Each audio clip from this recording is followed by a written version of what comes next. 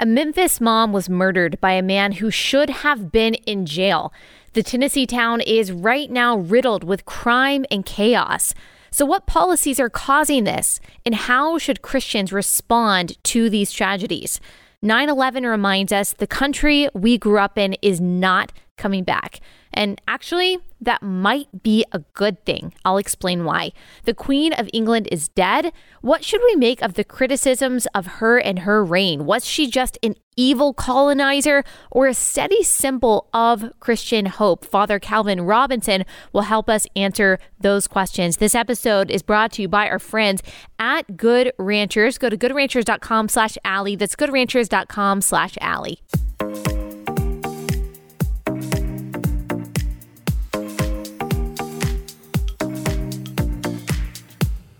Hey y'all, welcome to Relatable. Happy Monday. Hope everyone had a wonderful weekend. If you have not listened to yesterday's episode, it was a replay episode of an interview I did last year with someone who survived the attack on the Pentagon in 9/11. And we specifically talked about his ability to and his desire to, through Christ, forgive the terrorists who attacked the Pentagon and caused him to suffer all of the wounds, both emotional and physical, that he has suffered all of these years. Hard to believe that it has been 21 years. It's hard to believe for me that I can remember something that happened 21 years ago, and yet I do very vividly. I remember sitting in my fourth grade classroom, so I was 9 years old, and I remember exactly what my teacher was wearing. She had black and white pants on. She had a black shirt. I remember the lump in her throat as she passed out these little enveloped letters for us to give to our parents when we went home, and our parents would open up those letters and read them to us. And I remember my mom doing that in the kitchen and telling us that there had been an attack, there had been plane crashes. Of course, in my 9-year-old mind, I didn't fully understand what was happening. I grew up in Dallas, major city, and then because we just didn't know if there was still a threat of more attacks, if we would have to leave the major cities and go somewhere more remote. And so there were a lot of questions, a lot of confusion for me at the time, and yet somehow my little mind grasped, in the same way that I'm sure yours did too, if you were about that age, that something monumental was happening, that there was a shift going on, that this wasn't just an accident. This wasn't just another political moment. I remember the political moments surrounding the election that happened right before that with Bush v. Gore. That's probably my first political memory that I have. And of course, I knew my 9-year-old self somehow understood that this was much bigger than an election, that this was much more impactful than that. And I remember the camaraderie, the united patriotism that we felt afterwards. I remember the respect that people had for our leaders and the renewed love that people had for our country. And that quickly faded after 9/11, but I remember those ensuing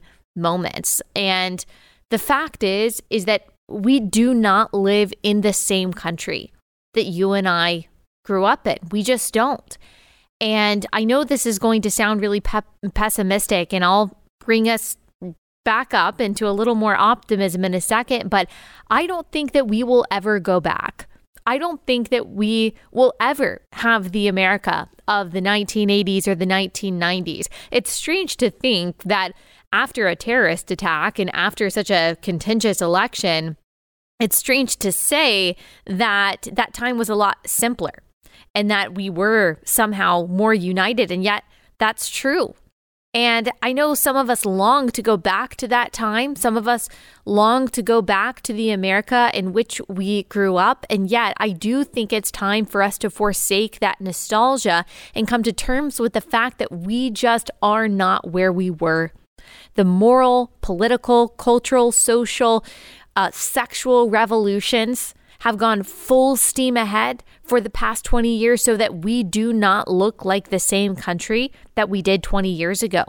Our differences as Americans run really deep because they're not just political. They're not just about who we should elect. They're not just about policy, but they're really worldview disagreements. We disagree on issues of biblical proportions. We disagree on reality itself. We disagree on how to define what a woman is. I don't know how you come back from that.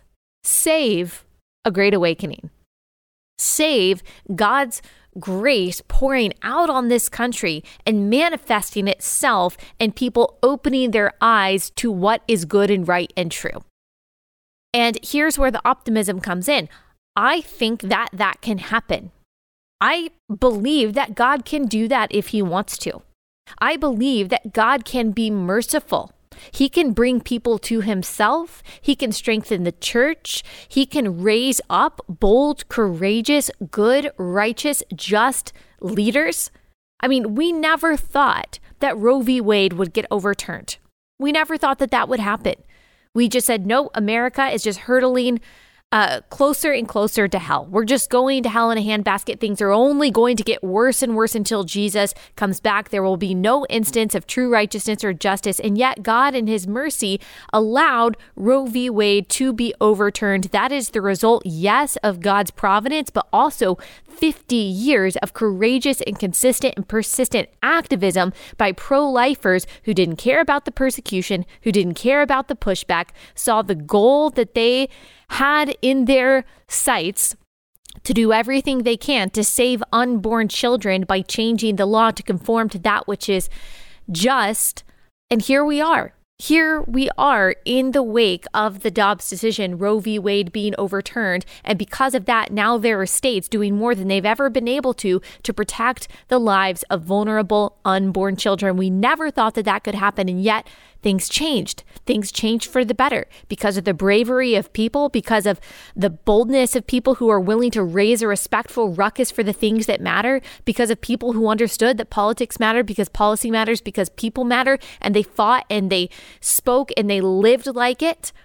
And because of the grace and the sovereignty and the mercy of God, that happened. Roe v. Wade was overturned. And so I think it is possible for our country to change for the better. But we need to realize that doesn't mean going back to the 70s or 80s or 90s or whenever you think that our heyday was, because really, if you trace a lot of the problems that we have, whether it's gender ideology, whether it's selling our jobs over to China, whether it is the communism that seems to pervade our public education system or our academic system or higher education system, all of those problems really started in the age that we look back and think was the golden age, the 50s, the 60s, the 70s, and the 80s. They hadn't manifested themselves as wickedly as they have today. But as we've talked about many times on this podcast, a lot of these ideologies started gaining traction, at least in academic circles, 50 years ago. So I'm not really interested in going backward. I'm interested in going forward. It is a new day. It is a new era. This is a new America. We have new problems. We have new issues. We have different kinds of disagreements today. We're a different kind of people than our parents' generation and our grandparents' generation. There's a lot of bad aspects to that, but I refuse to believe that is accidental. I refuse to believe that God placed us here arbitrarily. I don't know the fate of America. I don't think that there is some special promise that God placed in the nooks and crannies of the Bible for, American ultimate victory and sovereignty over the world. I don't think that America is God's chosen country. All I know is that God can use brave, strong, faithful Christians to better the country in which he has providentially and purposely placed them. And I believe that is part of our role. I don't believe that our primary job as Christians is to be political activists. I don't believe that the primary way to love your neighbor is simply to vote for a candidate with good policies, but it is a way. Just as Israel was in exile in Jeremiah 29, and God commanded them to seek the welfare of the city in which God had placed him. So I think Christians today, if we're to abide by that same principle, should seek the welfare, the well-being of the city, of the places, of the communities in which God has placed us. And I do believe that maybe not in our lifetimes, but maybe in our children's lifetimes or in our grandchildren's lifetimes, that the consequences of our faithful advocacy for that which is good and right and true can manifest itself in really good things. I believe in the possibility of a great awakening. I do. It's not going to look exactly like it did right after 9/11. Maybe it can be better. Maybe we can build a better country than the one that we grew up in. It's going to take a lot of courage. It's going to take a lot of work. It's going to take putting the right people in charge, but it's also going to take a lot of consistency at the grassroots level. And I know that a lot of you out there, especially you moms, are doing just that. So thank you. Keep going. Let 9/11 just be a reminder of that which we are fighting for and pushing towards for our kids and for our grandkids. All right, I want to get into some of the absolutely tasteless reactions from the people in charge to 9/11 and what that means for us as those who are opposing the ideology, the progressive, the secular progressive ideology of those in charge in just one second. But first, let me tell you about our first sponsor for the day, and that is My Patriot Supply. All right, we don't know the future. We kind of just talked about that. We don't really know what is going to happen, especially with food shortages and food supply. So you just want to make sure that your family is taken care of as much as possible. That's why you need to check out My Patriot Supply at preparewithallie.com. You can get a 3-month food kit that is good for decades and decades. You just put it in your pantry, you can put it in your laundry room, and then you have it when you need it. I would go ahead and buy a food kit for everyone in your family. These meals actually taste good. They will sustain you, and they will give you all the nutrition that you need in case food shortages really just hit the fan.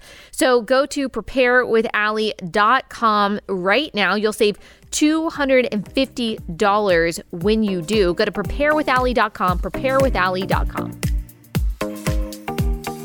All right, so our beloved Vice President Kamala Harris was doing an interview with Chuck Todd of MSNBC on Meet the Press over the weekend.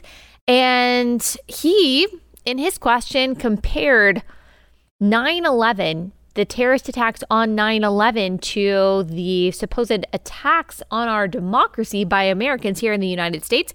Here's what VP Harris said. Look, we're at the 21st marking, if you will, of the September 11th attacks. Yeah. This was a foreign terrorist attacking our democracy, attacking this country. Yeah. We're now, as a nation, battling a threat from within.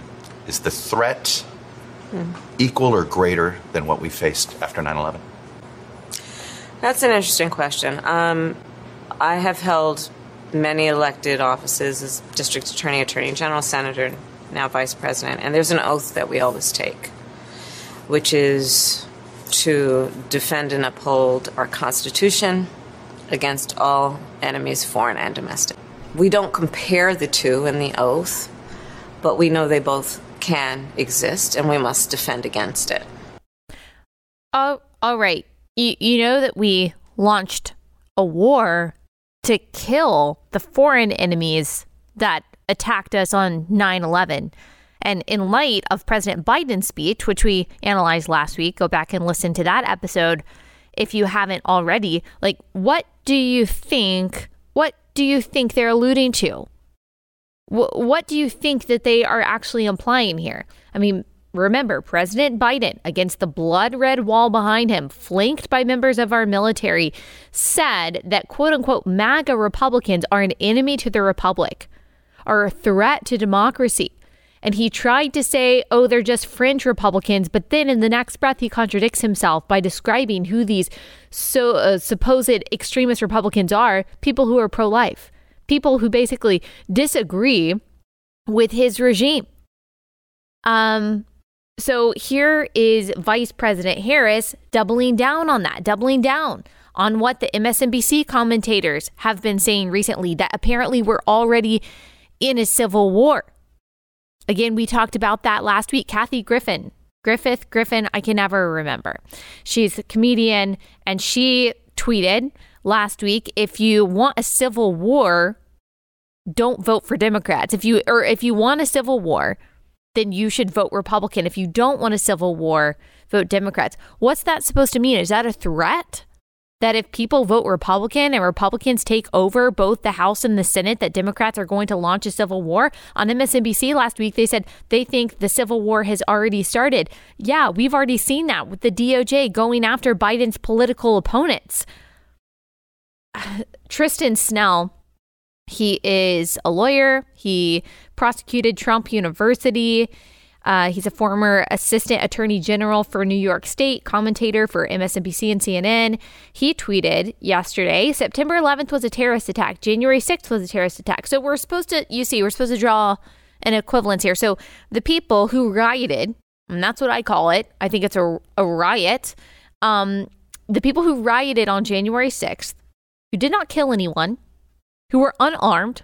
I'm not defending a lot of the things that I saw, a lot of the violence that I saw. I think it's inexcusable.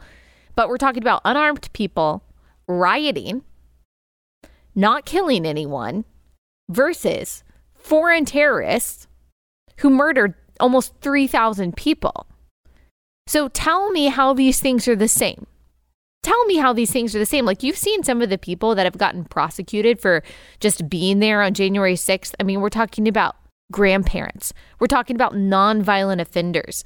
We're talking about people who maybe shouldn't have been doing certain things, getting the book thrown at them when literal murderers are walking the streets in Democrat cities in the name of social justice. So tell me again how these two things are the same. Oh, and by the way, apparently, the Biden administration, CBS News confirmed this, that military prosecutors and defense attorneys, are negotiating potential plea deals that could take the death penalty off the table for the 5 defendants accused in the 9/11 attacks. That is the definition of injustice. So on the 21st anniversary of 9/11, we're hearing that military prosecutors are trying to get a lighter sentence, a lighter punishment for the terrorists that murdered thousands and thousands of people, thousands and thousands of innocent Americans. My only question is, why are they still alive? Why have they been allowed to breathe all of these years? The only just consequence to that kind of crime is the death penalty. And as we'll talk about in a minute, really the only just punishment for any murder that is proven is the death penalty. And right now, they're trying to get a lighter sentence for these terrorists who murdered thousands of people. It's really amazing just how our morality and our sense of justice in this country has completely crumbled. And look, being declared enemies of the state by these kinds of people who really have no sense of justice means that we're living through really scary times. You who thought that you were just living a normal, quiet, productive life by working hard, raising a family, going to church, helping your community, because you vote Republican, because you're against abortion, because you oppose the gender mutilation of children, you are considered a domestic enemy of the state by this administration and their cronies in the media.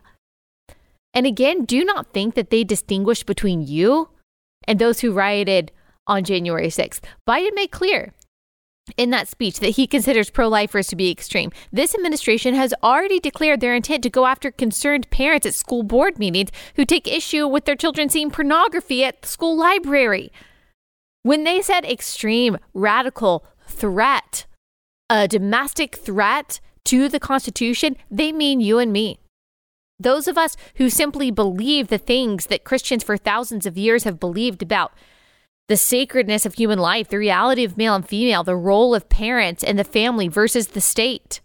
We, they say, who live quiet and peaceful lives are the threat, even as they have nothing to say about the consistent and destructive political violence on their own side, even as they work hand in glove with major corporations like Google and Facebook and Twitter to punish speech that they find disagreeable.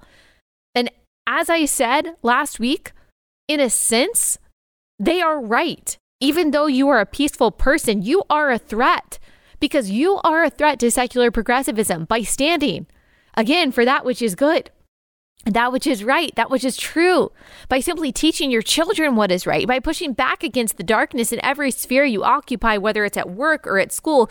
You are a threat to the dark and destructive ideology that the ruling class represents. So you should just embrace that. Look, Christians have always been a hindrance to tyranny. We have always been a boil on the back of dictators. We have always been an obstacle for totalitarians, both privately and publicly. Christians throughout history have defied the fascists and the communists and the wicked monarchs and the powerful oppressors. Our strategy of opposition will change in America as the moment demands. But if there is one thing you must never do in an age of intense hostility against the truth, that is lie. Do not lie. If there's nothing else that you can do, do not lie. Never say something or affirm something that is not true just to make your life easier. Root yourself in what is true as a Christian. That in itself is opposition to the totalitarian depravity of today. Root yourself in that which is biblically true, morally true, factually true, and do not swerve from it. Remember, 2 and 2 will always make 4. You remember the end of 1984, when Winston finally gave in to Big Brother's determination of what reality is, even though he really knew it wasn't true? Don't do it. Don't give in. 2 and 2 will always make 4. Make sure you know it. Make sure your children know it. All right, I want to talk about what's going on in Memphis right now and what our response should be to that. But first, let me tell you about our next sponsor for the day, and that is Relief Band. So Relief Band is just awesome technology, especially for those of you who, like me, are a little skeptical of all of the prescriptions and different kinds of recommendations that we get from the medical industry when it comes to treating things like nausea. This is a drug-free solution for those of you who are dealing with things like morning sickness or motion sickness, or maybe anxiety makes you nauseous, or you're just dealing with any kind of nausea. You need to try Relief Band. Relief Band is just a band that you wear on your wrist, and it simulates a nerve that tells your brain to communicate to your stomach to stop getting nauseous. It is the number one FDA cleared anti-nausea wristband that has been clinically proven to quickly relieve and effectively prevent nausea and vomiting. They started by trying this on patients about 20 years ago who were getting nauseous from chemotherapy, and it really works. My sister-in-law suffers from motion sickness, and she said that this has worked for her. So try it out if that's something that you are suffering from and you don't want the side effects of another drug in your system. Go to reliefband.com. Use our promo code Allie for 20% off plus free shipping. That's ReliefBand.com. Use our promo code Allie for 20% off plus free shipping. Reliefband.com and promo code Allie. All right, I want to talk a little bit about what is going on in Memphis. As you guys know, we briefly talked about this last week. A woman by the name of Eliza Fletcher. She was a preschool teacher in Memphis, a mom of 2 young boys, a wife. She was abducted and killed while on her morning run by a man by the name of Cleotha Abston Henderson. He has now been charged with her kidnapping and murder. He had been released 4 years early after serving 20 years of a 24-year sentence in the May 2000 abduction and robbery of attorney Kemper Durant. And last week I said that I don't know that this was a result of social justice or soft on crime policies, because this man who abducted her had been 16 in 2000 when he committed his crime. He served about 20 years of his 25-year sentence. And so that seems to be a just consequence for the crime that he committed. But after thinking about it and researching it, really, it is an issue of being soft on crime. Tennessee actually just passed a law that just went into place that says that all violent criminals have to serve 100% of their sentence, because that wasn't happening, especially in liberal cities like Memphis. Had this guy not been released, had he been able to or been forced to serve out his full sentence, Eliza would still be alive. Now, maybe there are other problems with our justice system. You could say, well, he just would have murdered someone else later on. Maybe. We don't know that. The fact of the matter is he should have stayed in prison for as long as possible, and Eliza would still be living, and these boys would still have a mother. Now, this is not the only thing that has gone on. This is not the only tragedy that has gone on in Memphis over the past few days. There was a mom and her 1-year-old baby who were abducted from Target and were forced to go to an ATM, get out hundreds of dollars, and actually the kidnappers brought them back to Target. Thank God. And then there was a man going on a shooting spree in Memphis. He actually fled Memphis. I think he made his way to Arkansas, that killed several people, including a young woman, including a mom of young children. And when they took him in, they finally did catch him and arrest him. He grinned for his mugshot. So just really ugly, evil stuff. And now the Memphis PD is looking for 2 black males between the ages of 18 and 21. That's what the description says, that videoed themselves saying, white folks fixing to not like black people. They're fixing to be marching by the riverside. White lives matter. He already shot an old man. I'm fixing to shoot an old white lady. One of the men was arrested on September 10th. His name is Reginald Williams. And so we've got a lot of problems going on in Memphis. And now people who have lived in Memphis for a long time can tell you that this city has had problems for a while, maybe for decades, but they've just gotten worse and worse. I went to school in South Carolina. It's pretty common for people in Tennessee, Nashville, and in Memphis to go to the school, Furman, that I attended. So I had a few friends that grew up in Memphis, and they told me then that there were only parts of Memphis that were really considered safe, and that a large portion of the city you just couldn't go to. And Tucker Carlson made the point on his show, which I thought was really good last week when he was talking about the Eliza Fletcher tragedy, that there should be nowhere in the United States where you cannot go outside, where it shouldn't be commonplace for us to say, oh, you can't walk there without getting murdered or raped. Oh, you can't go on a run at that time of night because you might get kidnapped and killed. That's something that you should be afraid of, perhaps in a third world country. That is not something that we should fear in the United States of America. And yet we do. We've just accepted it. We've just decided, oh yeah, that's fine. That's just how it is. Those are the other side of the tracks, and you just can't go over there because you might get sexually assaulted and you might not make it back alive. We've just accepted that as normal, and it shouldn't be. These are the results in a lot of ways of policy. Now, not all evil is the result of politicians. It's not like we can construct a society in which sin doesn't exist. Sin, of course, is pre-civilizational, but we can put laws and policies in place that disincentivize people as much as possible to commit these kinds of atrocities. And in a place like Memphis, which has been run by liberals for a very long time, you just don't have those kinds of safeguards in place. If we look at some of the people who run the city, the mayor, Jim Strickland, he's a Democrat. Violent crime has only gotten worse under his watch. If you look at the city council, it has four conservative members, but 9 progressive members. The district attorney for Shelby County is Stephen Mulroy. He is a progressive. He previously was on the Shelby County Commission, and he championed an animal welfare ordinance. Not saying that's bad, but I mean, just look at the priority list here. He also ran and won on the promise to implement quote unquote restorative justice practices. Yeah, what that means is soft on crime. And here we go. Here's what he believes. This is what's causing all these soft on crime policies and social justice policies that are actually killing people in Democrat run cities across the country.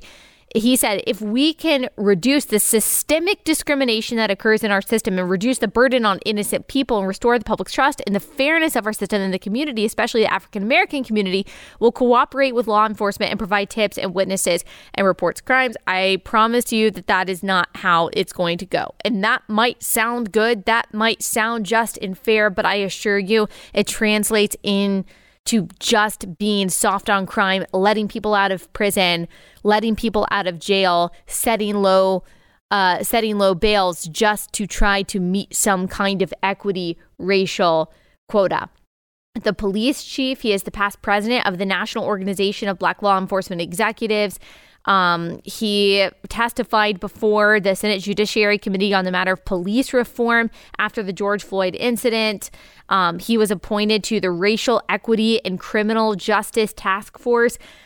I'm not saying that all of these policies and programs are universally bad. I am saying that obviously the priorities are not straight in the city of Memphis. Crime is being incentivized.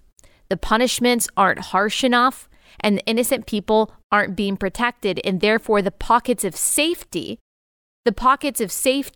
are getting smaller and smaller. There are some policies, specific policies. Inmates are first eligible for release or parole after 20% of the actual sentence is imposed, minus the credits such as good behavior or work credits. That's why this Cleotha guy was out, because he got out of prison early for quote unquote good behavior. And then, as I said, this new law, this truth in sentencing, now forces these kinds of inmates to serve their 100% of their sentencing. But that wasn't in place when this guy got out of jail and was able to murder this young mom. So here's the deal. My heart hurts for Eliza and the pain that she endured. I don't know. I don't know her, but it's easy as a young mom of two kids myself to see myself reflected in her. And that's not to make it about me. I think that's human nature. That is part of healthy empathy. It's easy for me to look at her life and to see my babies reflected in her babies, to see my husband reflected in hers. And therefore, it's not at all difficult to imagine what this family must be going through, to imagine the fear and the pain that she felt when she was being kidnapped and murdered, and how confused and distraught her boys must be. And we should be praying for this family, that the community of God would rally around them, that somehow the gospel would be shown, and that God would bring good things out of this, because only He can do that. And I pray that this murderer, that he would come to know Christ through the gospel, and that he and Eliza would be worshiping in heaven together forever. The gospel can do that. God can do that. God's grace can do that. And I hope that that's what happens. And I'm thankful for the Memphis community, how they are coming together. There was kind of a vigil type run where they finished Eliza's run last week in her honor. And so I'm thankful for how the people of God and how the church and how this community is already showing up. So I'm praying for them, and I am hoping that God is glorified through this.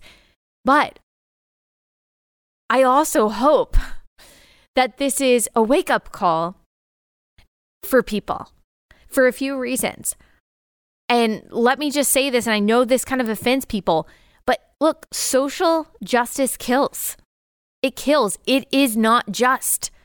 And here's what I mean, is that this aspect of social justice as criminal justice reform, and that typically means a lot of things, but most of it has to do with letting criminals out of jail before they should be out of jail. This is done in the name of racial justice because, just to put it plainly, there are a disproportionate number of Black people in jail. So in order to create so-called equity, which progressives have defined as equal outcomes, in order to lower the rate of Black people in jail and make it closer to the proportion of white people in jail, soft on crime policies are adopted because, unfortunately, there is a disproportionate number of Black men that commit violent crimes. It is completely disproportionate to their population size. This is all population size. This is all according to FBI crime data. And also, an uncomfortable truth is that according to this data, it is far more likely for the kinds of crimes that we saw against Eliza, black on white crime to occur than on the other way around. And the reason why I bring that up is to just show the duplicity of our national narrative about right and wrong and about crime. Her murder is not going to spark a national conversation about white victimization. Like, do you see your favorite Christian influencers talking about the need for racial reconciliation because of what happened to Eliza and doing the work and injustice and systemic oppression? Do you see people trying to put the guilt on other black people because of what happened to Eliza? Did she get a social media post from the people who are always ready to jump on any false narrative that includes a black victim and a white perpetrator? Have you seen social justice activists saying, oh, white women can't even jog without being hunted down, justice for Eliza? Now, I don't think that we should be seeing those things because I don't think that this crime was connected to race. We have no indication that it was, but we have just as much evidence that her murder had to do with race as we do, say, George Floyd, and yet one was automatically assumed to be about race and the other one no one even questions. And I'm just trying to get you to see through this example how convoluted our conversations are about right and wrong in this country, justice and injustice, how our insistence upon racializing narratives and not racializing others is making us really undiscerning in our judgment, both in what we say and in who a lot of people vote for. The truth is, it's trendy to say that a police killing a black man is racist, even when we have no proof showing racial motivations. It's not trendy to say that a black man killing a white woman is racist. That's what it comes down to. It comes down to what is popular and what's not. The people you see posting a black square for George Floyd, but barely saying a peep about this, or Justine Damond, the white woman murdered point blank by a black police officer a few years ago, simply allow their outrage and compassion to be dictated by whatever social media says is right. And that is not. God help us all of us. That is not how the people of God should see and respond to the world. The way progressive social justice activists see and respond to the world is not biblical or historically true, as a world categorized by white oppressors and non-white oppressed. I promise you, God does not see Eliza as the oppressor and this murderer as oppressed. I promise you, this dude is not let off the hook by God because his grandparents might have lived through Jim Crow. I promise God is not weighing Eliza's or anyone's white privilege when he is deciding whether they are a victim or not. God is not debating whether a black person can be racist because racism is technically prejudice plus power and black people don't have any power. That is a ludicrous, deluded way of thinking, and it is not for those who follow Christ. We serve an impartial God. He does not show favoritism to the rich, to the poor, to the mighty, to the weak, to the black, to the white. He judges righteously. He judges perfectly. He judges between good and evil. He does not calculate your melanin or that of your ancestors in his judgments. Righteousness, in this case, as with all murder cases, would be the death penalty. Genesis 9:6, before Israel, before civilization, the death penalty is demanded by God for murder because of a reason that transcends time and culture and is not negated by Jesus' death and resurrection, and that is because we are made in his image. Death penalty should be the punishment for all capital murder. We should be tough on crime. We should do our best to rehabilitate and reintroduce those who can be rehabilitated and reintroduced. I am for example, restoring voting rights to people who have served their sentences and are back in society. I am for doing everything we can to secure employment, even if that is some kind of effective government program. I am not against that. I am for that. I want people to be rehabilitated, reintroduced, restored when that is possible, when that is feasible, when that is safe. But I am not for soft on crime policies for the sake of so-called superficial equity and deadly social justice. Now, as I said, I hope this man comes to Christ. I hope that he repents. I hope that he's redeemed and that we see him in heaven one day. If Eliza was a believer, and I believe she was, that would mean that Eliza and her murderer would be worshiping their Savior together for all of eternity. Only God can do that. As I said earlier, only the gospel can do that. I mean, right now in heaven, there are murderers and their victims fully reconciled to God and to each other through Christ, fully forgiven and complete and whole, worshiping together. And that's what God can do. So what I take from this, in addition to just like the personal anguish and sadness that I know this community feels and just feeling for them and praying for them personally, for God to minister to them. Like, I also want us to see something like this and be smart and to think a little bit harder, to think harder politically, to think harder morally, to think harder theologically. All tragedies and all of these tense political moments should cause us to think a little bit more deeply about what is actually true and about what actually works. And we're going to talk a little bit more about this subject as we dive into some of the criticisms of the Queen as this evil colonizer. And we're going to ask, is that really true? Is that a justified criticism? With our friend, Father Calvin Robinson. We're going to talk about that and much more with him in just a second. But first, let me tell you about our last sponsor of the day, and that is Crowd Health. What if you could put your healthcare back in your own hands instead of being sold to the highest bidder? Politicians, big pharma, health insurance companies make enormous profits at the expense of your health, and that is why Crowd Health works. It's not health insurance. You can see any doctor you want. You just pay the first $500 and submit any bills from there. The Crowd Health community takes care of the rest. No doctors' networks, no huge premiums or deductibles, and best of all, no surprises. This is a game changer in the healthcare in the community healthcare industry. Just pay one low monthly total, less than $200 a month for most people. Go to joincrowdhealth.com. Use promo code Allie. That's right now you can get the first 6 months for just $99 a month with my code. Go to joincrowdhealth.com. Use promo code Allie. Joincrowdhealth.com. We've got with us Father Calvin Robinson again. Thank you so much for joining us.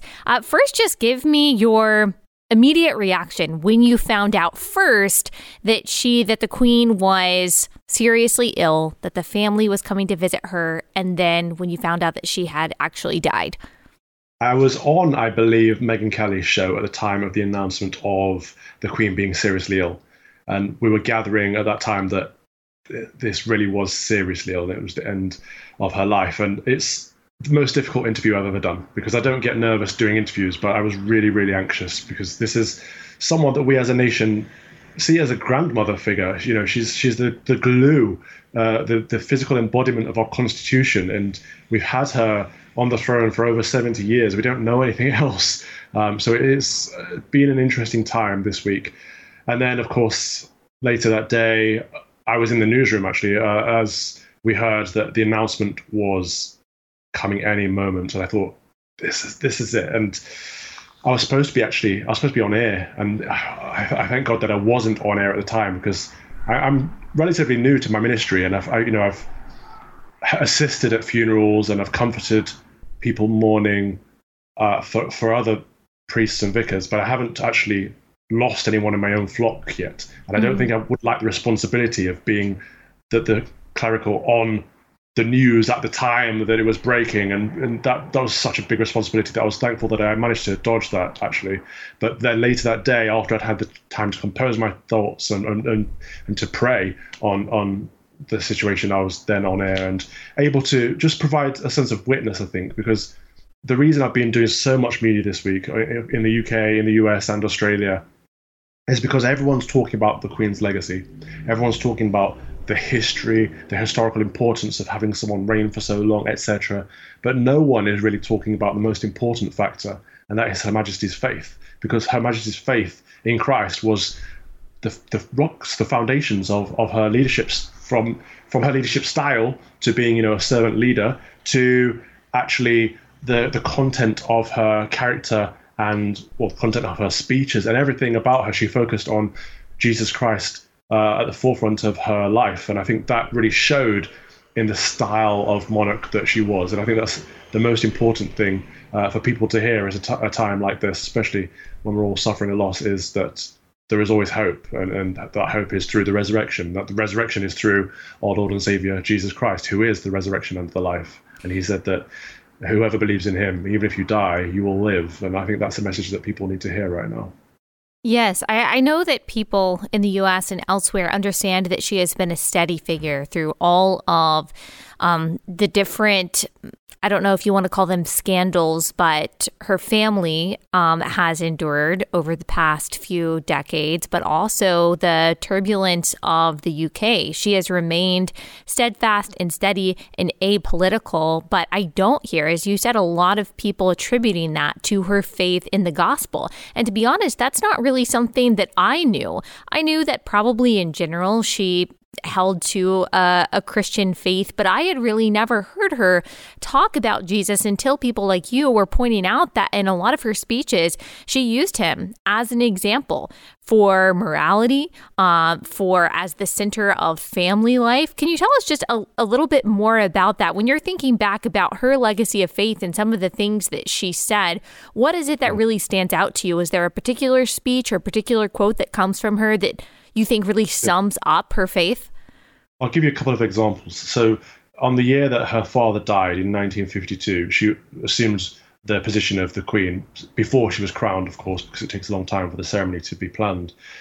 So in the time between her father's death and her coronation, she delivered a message to the people, and she said, "Pray for me, that God may give me wisdom and strength to carry out the solemn promise I shall be making, and that I may faithfully serve him and you all the days of my life." And that one is probably her first public message as the Queen, but also the one that stands out to me as the most important, because those words pretty much define her life. She did serve him and us as a people, as a Commonwealth of Nations, but also as Brits for the entirety of her life.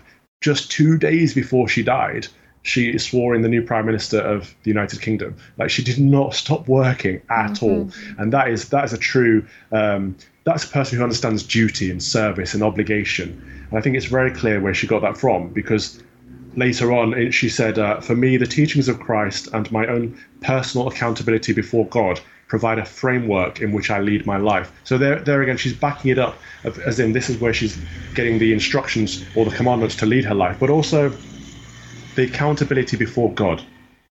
For any leader, I think that's important, but especially for someone as high up as the Queen. There are very few people in the world who have more accountability than Her Majesty the Queen. So it's important for her to have some accountability too. And the fact that she recognized that she's accountable to God tells me everything that I need to know about her style.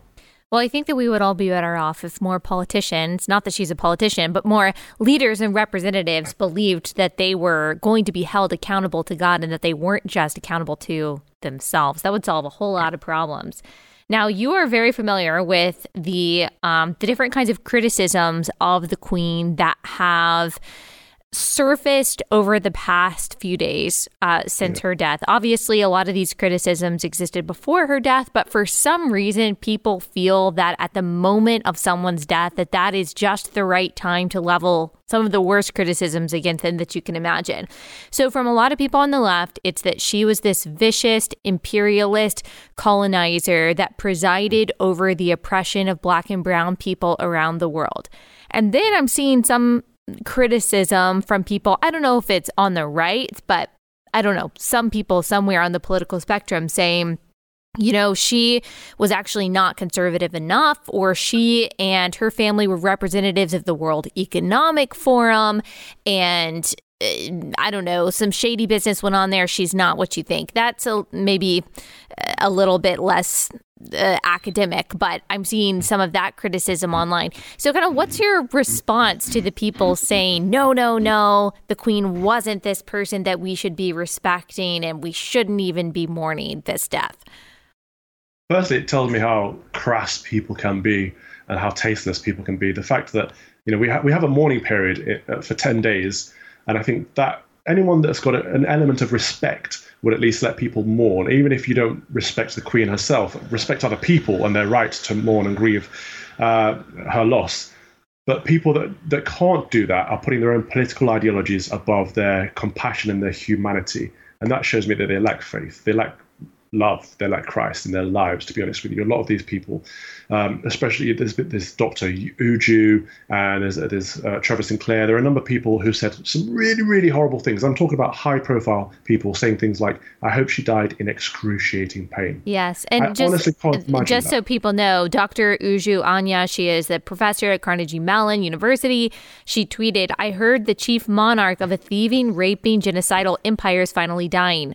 And then just to add on to that, may her pain be excruciating. So just so people know, we're not just saying some people. I mean, these are reactions that were said by blue check marks professors on Twitter after she died. Absolutely. And the level of, well, I'm not going to mince my words, the level of evil at play here is horrible to see. Wishing death upon anyone is bad enough, but wishing excruciating pain in their death is just, it's beyond words. I can't contemplate who I would possibly hate enough to feel that way about them. So I put out a message in response saying, you've clearly got hatred in your heart. I pray that you find peace. Whatever's bugging you, I pray you get past it. Something along those lines. And the response I received as a result of that, I've never seen anything like it. I've received abuse in my time on social media, as I'm sure we all have. But the racism, the vitriol, and a lot of it comes from African Americans, actually. And I don't understand why the Queen is such a figurehead for them, but it seems to be that they are conflating American racial politics with British politics once again. And it doesn't make any sense. These people calling the Queen imperial or a colonizer, or the wording about raping different cultures and stuff, it's historically incorrect. Her Majesty the Queen came to the throne at the height of an empire, and by the end of it there was no empire left, so she's the biggest decolonizer in history. She left behind a legacy of voluntary community spirit. The Commonwealth of Nations is a group that people join voluntarily, and actually a lot of former French colonies have joined the British Commonwealth of Nations because they see the success of the camaraderie of it, and it's a great thing. It's a great legacy, not just for trade, but for sport and just family. The true sense of community is a good thing. But to suggest that the Queen herself is somehow guilty for the sins of her forebears, again, it's that original sin of whiteness. Just being white makes you guilty of something that your family may or may not have committed in the past. Certain elements of our society need to get over this, because it's toxic, it's divisive, and it's not going to help social cohesion. And Her Majesty the Queen was a unifying figure. She brought us all together. She was a figurehead of our nation, not just our nation, but a lot of people around the world.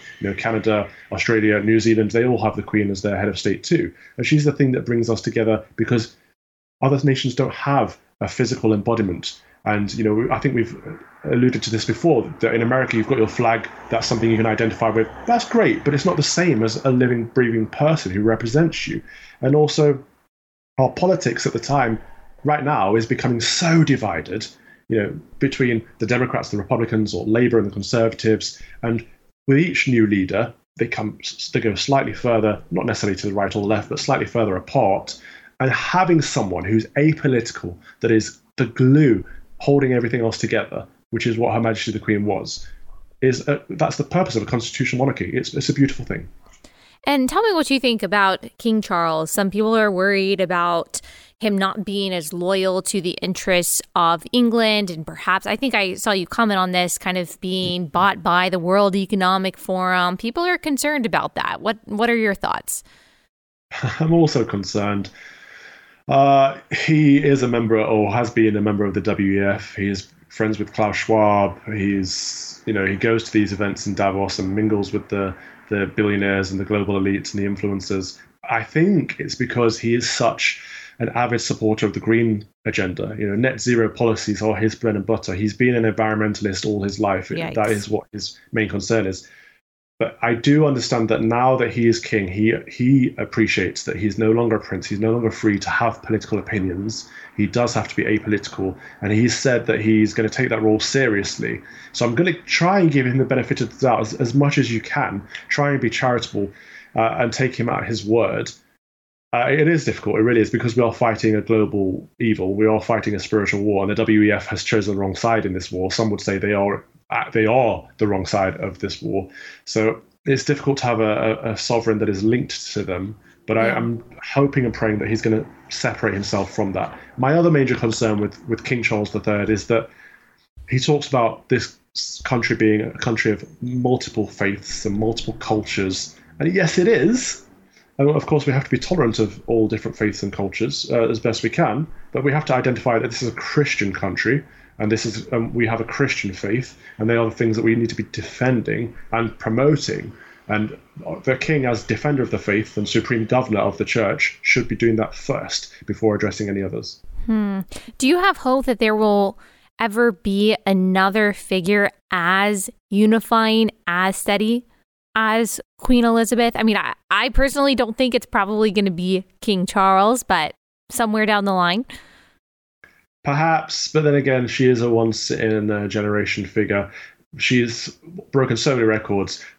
I think she has the second longest reign in the world in the entirety of history. The only person who reigned longer than her was King Louis, and that's just because he came to the throne as a baby.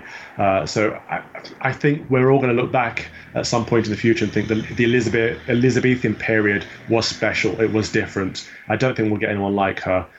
Doesn't mean we won't get other good leaders, and I think Prince William is showing signs of potentially being a good king, and Kate or Catherine is looking like a good queen, but they too have some links that concern me. So let's see how they've managed to separate themselves from the political life and focus on service and duty. Yep, let's hope for the best, for sure. And obviously, we continue to pray for our leaders, no matter who they are, what their political affiliations are. And God is sovereign, so I do hope the best. I hope the best for the leadership of the UK, just like I do here. Okay, I want to talk a little bit. We don't have too much time, but because I saw you tweet about this a few weeks ago, and because it seems really important, I want to hear a little bit more about the Rotherham, I hope that I'm pronouncing that correctly, child sexual exploitation scandal. You tweeted on August 21st, recent report estimates over 1,400 children were sexually abused in Rotherham in the past decade. How has the government awarded Rotherham £1.8 million in the title of UK's first children's capital of culture? So what in the world is happening here? Good question. The problem with Rotherham, and it's not just in Rotherham, there are many cities and towns around the UK, Telford, Rochdale, there are plenty of them where we've had, I'm not going to call them, the press calls them grooming gang scandals. They are Pakistani Muslim gang rapists. And what they do is they take young white girls and they rape them and pass them around and use them as a novelty. And it is cultural. It is disgusting, but the worst thing about it is that it's been swept under the rug by the police, who've questioned these girls and said, is this a lifestyle choice? Are you a child prostitute? As if that's a thing. Did you consent? A child cannot consent to sex. By definition, it is rape. So this is from the police. And then we've got the council above the police covering it up. We've got the counsellors, the safeguarding people who are supposed to be looking out for young girls, covering it up. And then it goes all the way up to the government, the Labour government and the Conservative government, both covering it up.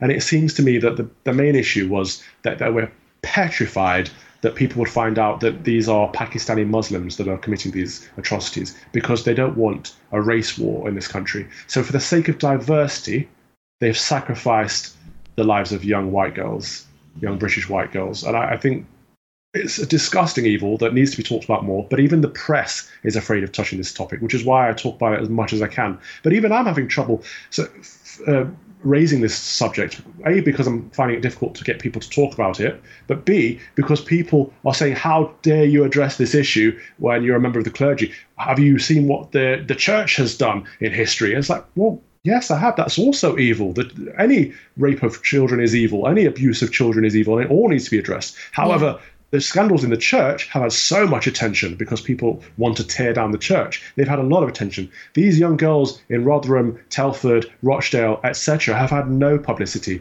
because people don't want to talk about it. That's why I'm talking about this issue in particular. Yes, they are more concerned with being called Islamophobic than they are being complicit in child rape. And that's when you know that we have completely subverted morality and we have completely messed up our priorities, when it is worse to be perceived as a bigot than it is to allow and enable the rape of children. And kind of all of this conversation that we're talking about, some of the criticisms of the Queen and then this cover up of this rape because these men are Muslim.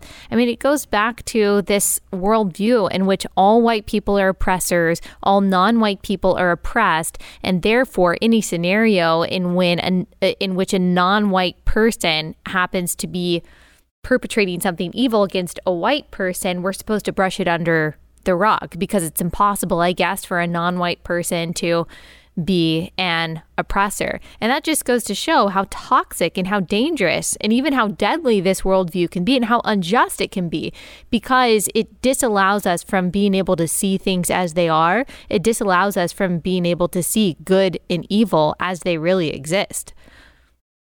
Absolutely. And I'm mixed race, so I've got a white parent and a black parent, and I've seen them both be the victims of racism throughout my life. And I've been a victim of racism from both white people and black people. In fact, at the moment in my adult life, it's more often than not black people who are racist towards me. So I can attest to the fact that anyone can be racist and anyone can be the victim of racism. And I cannot say that enough, because this idea that only white people are racist and white people are naturally oppressors and only black people are the victims of racism and therefore they have to live in this mentality of victimhood is not helpful for anyone. It's not helpful to white people. It's not helpful to black people. Black people are the people keeping other black people down with this mentality. If you tell someone often enough that they are a victim, they will start to believe it. If you tell them often enough that they will never achieve anything in life, they will start to believe it. And what's worse than that is that when a black person achieves success, other black people try to drag them down by calling them white or saying they are somehow a traitor, an Uncle Tom, a coon, all of these horrible things, as if success is somehow a trait of whiteness. And they don't see the irony of their ways. These so-called racial justice warriors are actual racial grievance peddlers. That's what they're doing. And it's disgusting. And it's breaking down our way of life. But the problem is I don't see how we fight back, because white people can't stand up and say, actually, I'm okay. I feel okay being white, because they'll be seen as, oppressors and white superiority. And black people or mixed people like myself can't stand up and say, well, actually, there's nothing wrong with being white or brown or whatever. It doesn't matter, because we'll be accused of being coons, Uncle Toms, and race traitors. So there is no way to win this. Yeah. Well, I agree with you that a lot of people are afraid of just standing up and saying, you know what, I don't care what you think of me. I don't care what you call me. It is what it is. But the more people that do, the more you can kind of push those people to the margins. I mean, I've seen what you've been called. I've seen what you've been called simply for defending the Queen. I have some of the tweets in this document. I can't even read them because they're so awful. Simply because you have a particular opinion, you are considered some kind of traitor, in the same way that I am considered a traitor for not being for abortion. I'm a traitor to my gender. These people are extremely totalitarian and authoritarian when it comes to opinions. And that's why I'm thankful for you. I'm thankful that you do push back against the homogeny, and that you do push back against those who say that you're not allowed to have that opinion. One final thing, what are your thoughts on Liz Truss? Good, bad? I'm holding my judgment. She's far too liberal for me, but we have a strong Conservative government with a strong majority, so it would be possible for her to get a lot done. And I think she wants to prove herself. So I'm hoping that she'll use that to her advantage and push through a load of Conservative policies to say, look, I was a Tory and I did get some stuff done. So I'm hoping and praying she'll get rid of all this wokeness and she'll take us back to good old-fashioned British values. But we'll wait and see. I pray so. Well, thank you so much for taking the time to come on. I really appreciate it. Ali, anytime. God bless you.